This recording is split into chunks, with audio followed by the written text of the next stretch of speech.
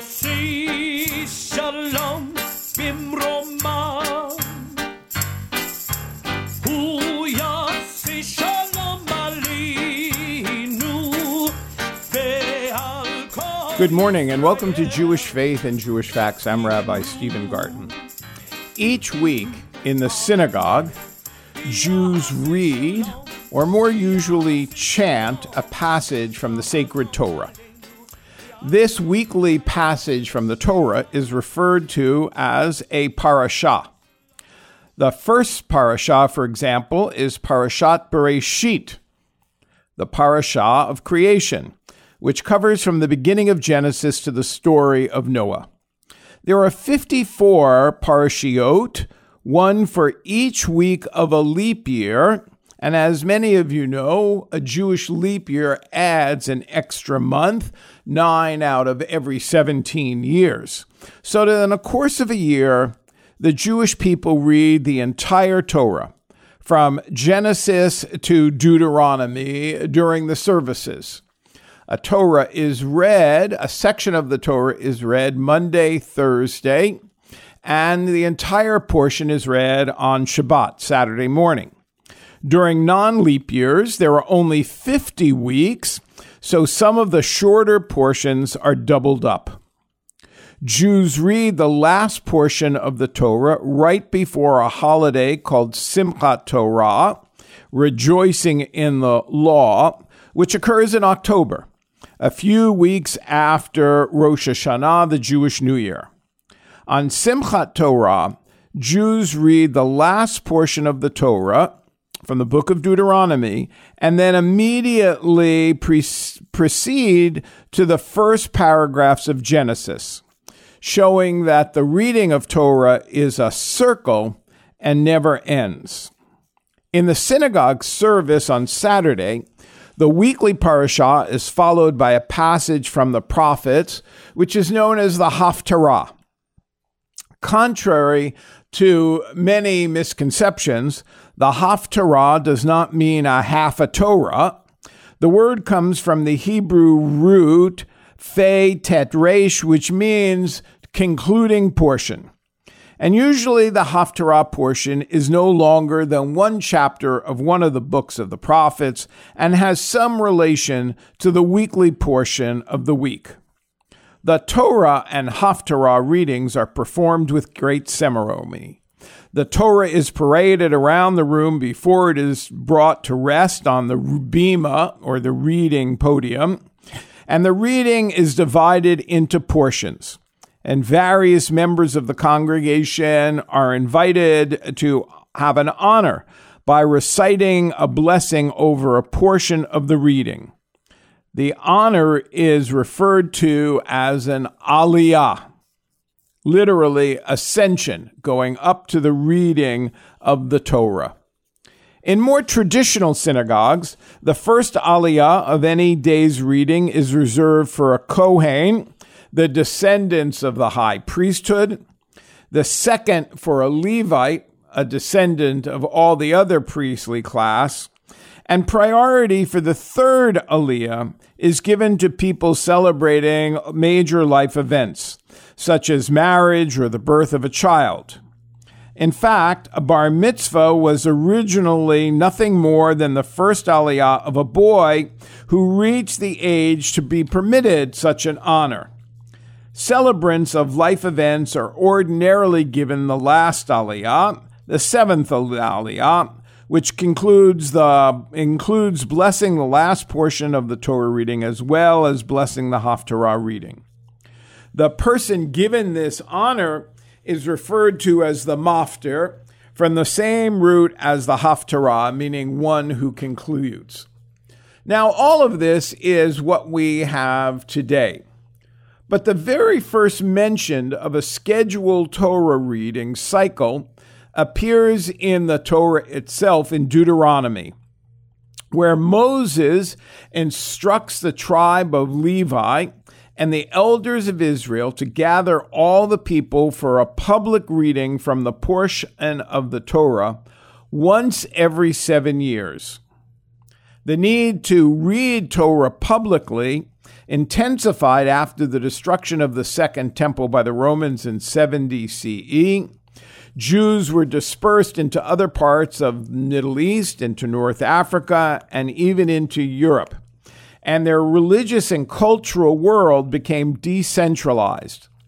While most Jews in the diaspora now follow the one Torah reading cycle, which begins and ends in a similar year, some communities have a triennial cycle, in which, over a course of 3 years, they read all the words found in the Torah scroll. Because a reference in the Mishnah, the first effort to permanently record Jewish custom and law, compiled in the 3rd century of the CE, supported Deuteronomy's prescription, we understand that Jews were continuing to read the Torah public. And we also know that there were specific Torah portions assigned for festivals and special Shabbatot.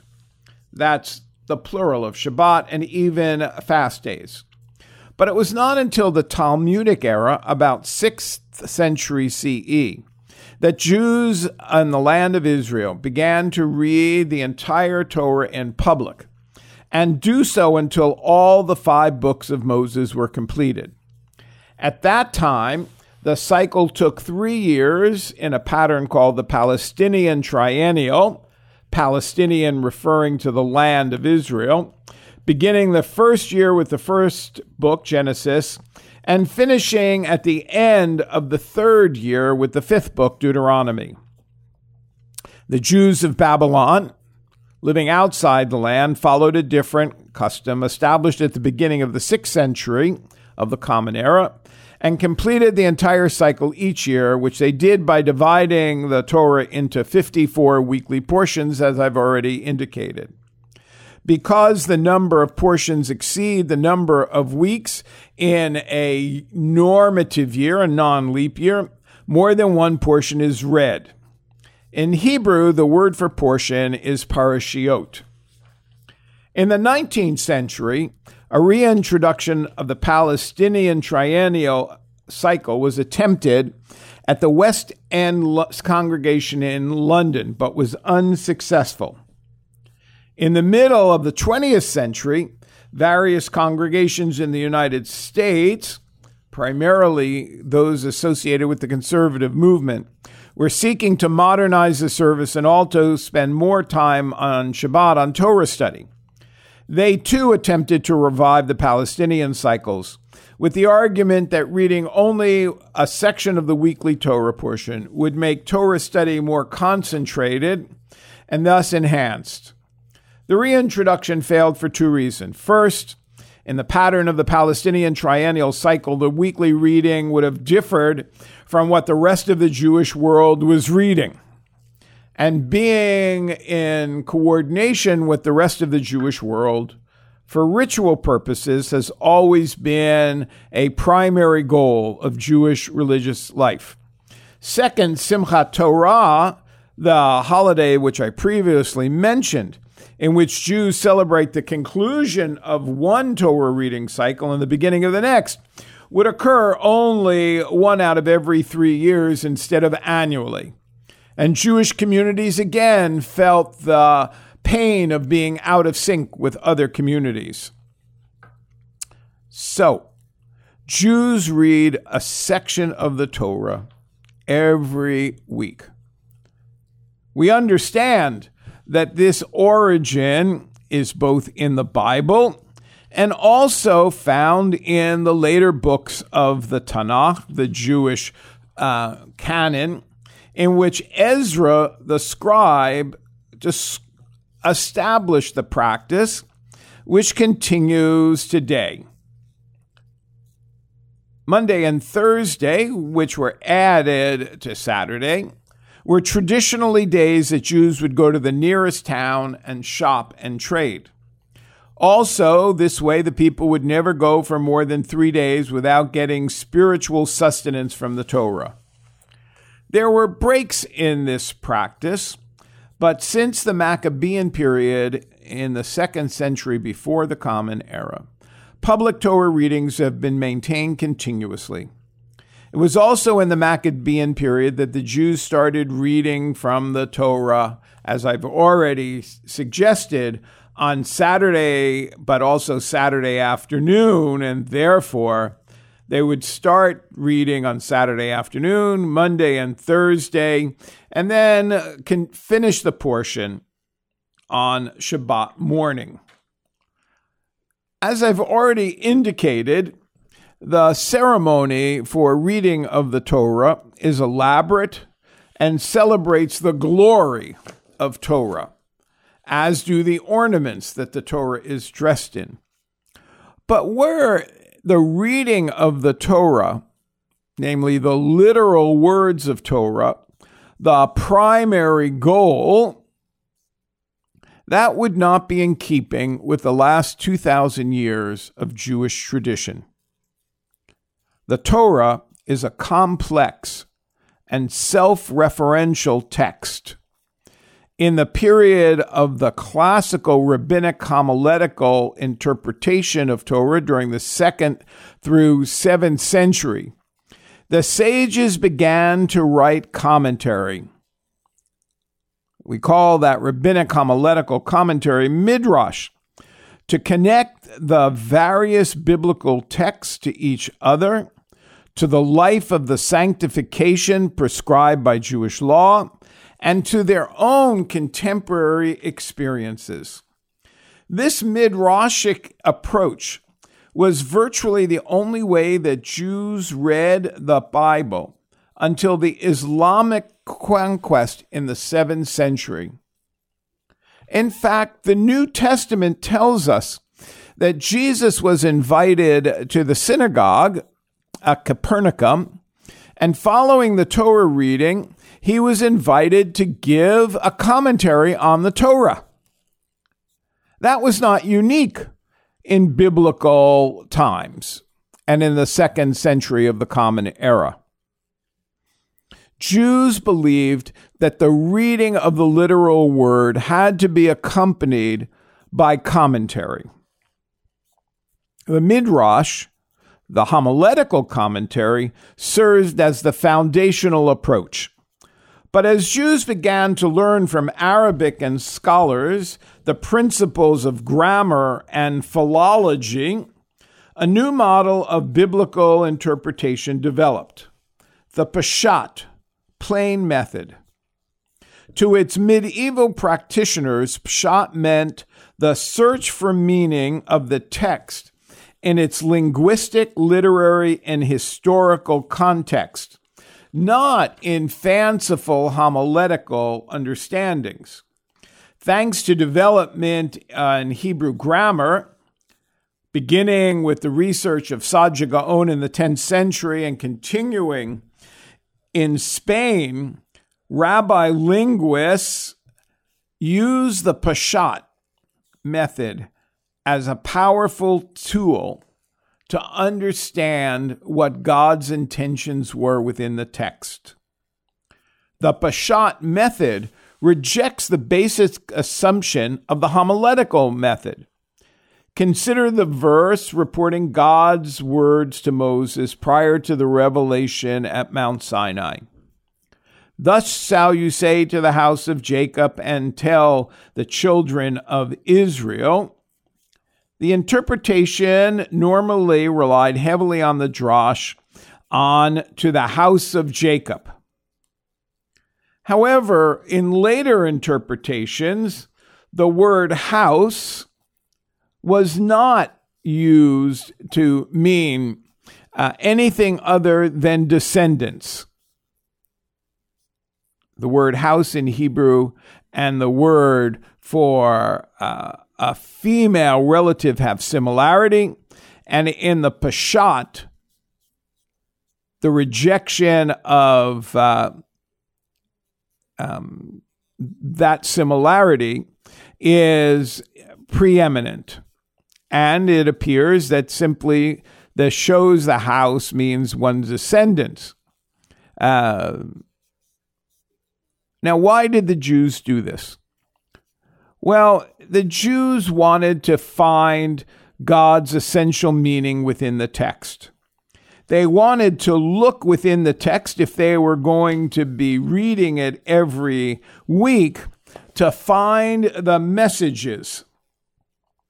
So Torah study, the study of the Torah, the Hebrew Bible, the Talmud, became an essential part of our experience with Torah.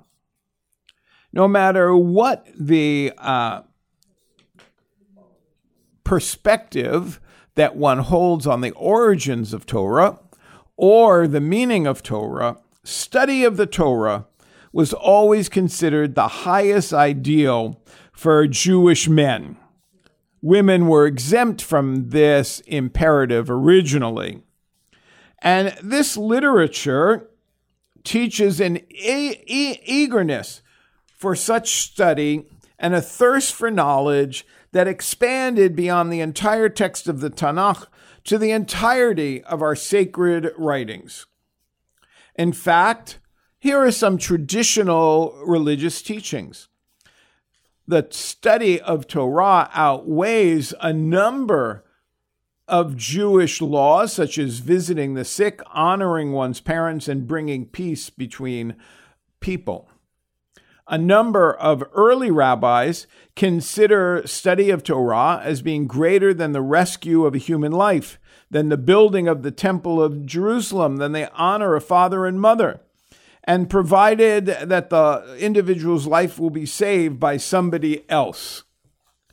According to Rabbi Meir, one of the rabbis of the Talmud, when one studies Torah Lishma, Torah for its own sake, the creation of the entire world is worthwhile for him alone, and he brings joy to God. As a child must satisfy its hunger day to day, so must the grown man busy himself with the Torah each hour. A single day devoted to Torah outweighs 1,000 sacrifices, we are told. God weeps over one who might have occupied himself with Torah study, who was capable of it, but neglected to do so.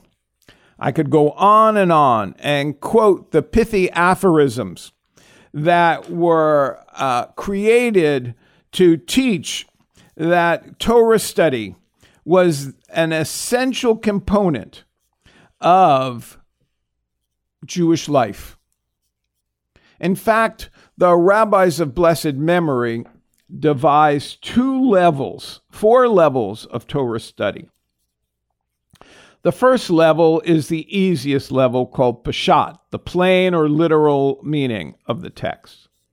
The second is Remez, the allegorical reading through text hints or allusion. The third is Drash, the metaphorical reading through rabbinic homiletics, comparisons, illustrations, and stories. And Sod, the hidden meaning reading through the text's secret or mystery usually found in the mystical texts of the Kabbalah. The initial letters of the word Pshat, Remez, Drash, Sod form the Hebrew word Pardes, which means an orchard, and became the designation for the 4-way method of studying Torah, in which the mystical sense given in the Kabbalah through the Sod was the highest point.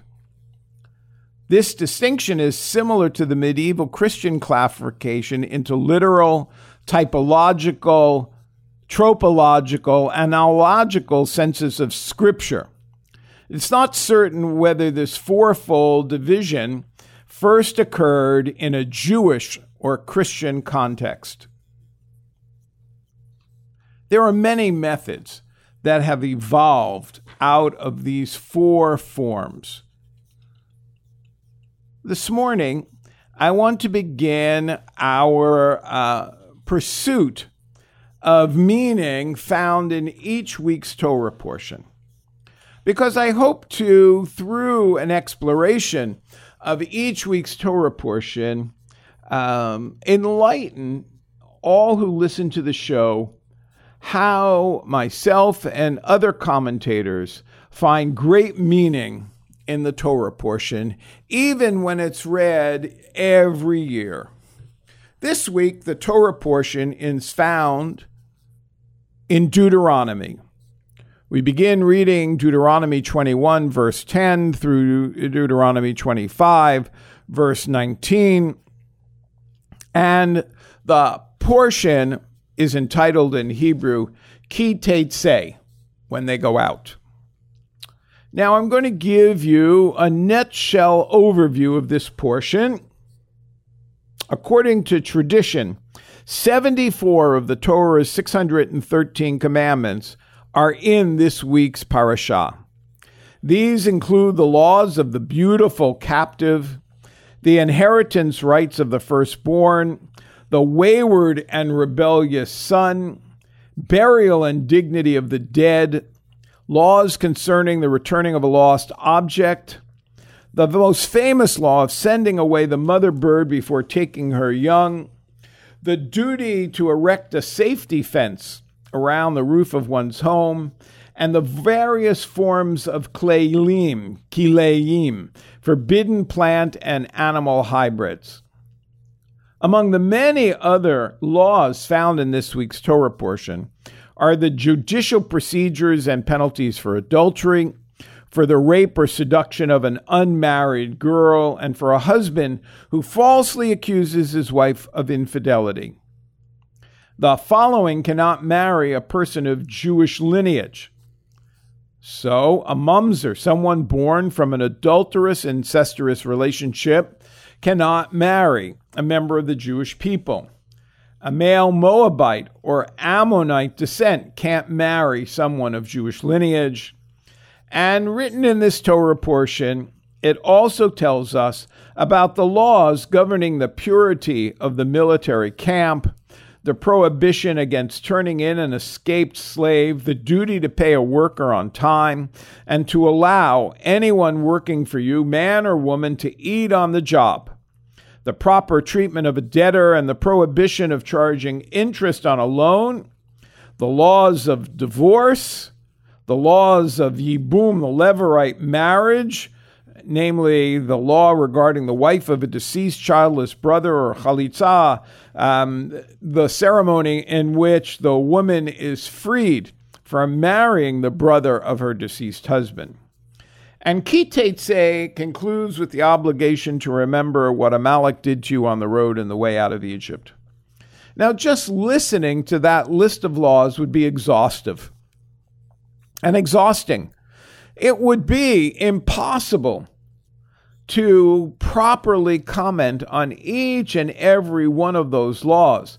Some you might call religious, some you might call social norms, some you might call the pursuit of justice. Some would be laws with regard to our relationship with human beings, and some with regard to our relationship to God. The weekly reading gives an opportunity for all Jews, whether in the synagogue or during the days between Sunday and the next reading of the portion, a new portion, to study it. This morning, I want to focus on the last section of the portion. In Exodus 17, we read, "The people journeyed, and they encamped in Rephidim. Moses named the place Strife and Challenge because of the strife of the people of Israel and their challenging of God, saying, 'God is among us or not?' Then came Amalek and attacked the Israel in Rephidim." That's from Exodus 17. In this week's Torah portion, in Deuteronomy 25, verse 17 through 19, we read, "Remember what Amalek did to you on the road on your way out of Egypt, that he encountered you on the way and cut off those lagging to your rear when you were tired and exhausted. He did not fear God. Therefore, you must obliterate the memory of Amalek from under the heavens. Do not forget." How do we understand this? Are we expected to hate the Amalekites forever? The Jewish people in Exodus had just experienced one of the greatest manifestations of divine power in history. 10 supernatural plagues had compelled the mightiest nation on earth to free them from their servitude.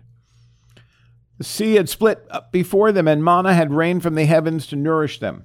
How could they possibly ask in Exodus, is God amongst us or not? Yet such is the nature of doubt. There is doubt that is based on a rational query. There is doubt that rises from the doubter's subjective motives and desires. But then there is doubt pure and simple, irrational doubt, doubt more powerful than reason, doubt that neutralizes the most convincing arguments and the most inspiring experiences with nothing more than a cynical shrug. Such was a doubt that left the Jewish people susceptible to attack from Amalek. Amalek in the spiritual sphere is the essence of baseless, irrational indifference. The Midrash tells us the following. To what is the incident of Amalek comparable?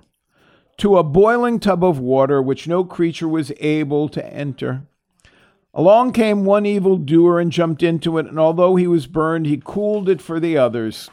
So too, when Israel came out of Egypt and God split the sea before them and drowned the Egyptians within it, the fear of them fell upon all the nations.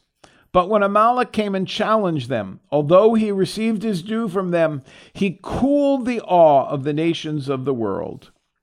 This is why Amalek and what he represents constitutes the arch enemy of the Jewish people and their mission in life.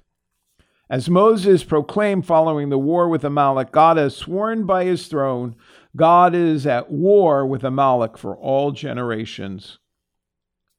Now, that Midrash says to us that when we read this portion about remembering Amalek, we are invited to remember the evil that might ensue for those who do not find the glory of God in the world. Truth can refute logical arguments offered against it. Truth can prevail even over man's selfish desires and for the intrinsic nature of man. Rational man's facilities are powerless against the challenge of an Amalek who leaps into the boiling tub, who brazenly mocks the truth and cools man's most inspired moments with nothing more than a submissive, so what? 1, 2, 3 verses from this week's parashah is transformed by Torah study into a theological challenge to see the miracles in everyday life. This is why Jews see Torah study as so important. For Jewish Faith and Jewish Facts, I'm Rabbi Stephen Garten wishing you a good day. You can hear a podcast of this show on iTunes or on the CHRI website. Shalom.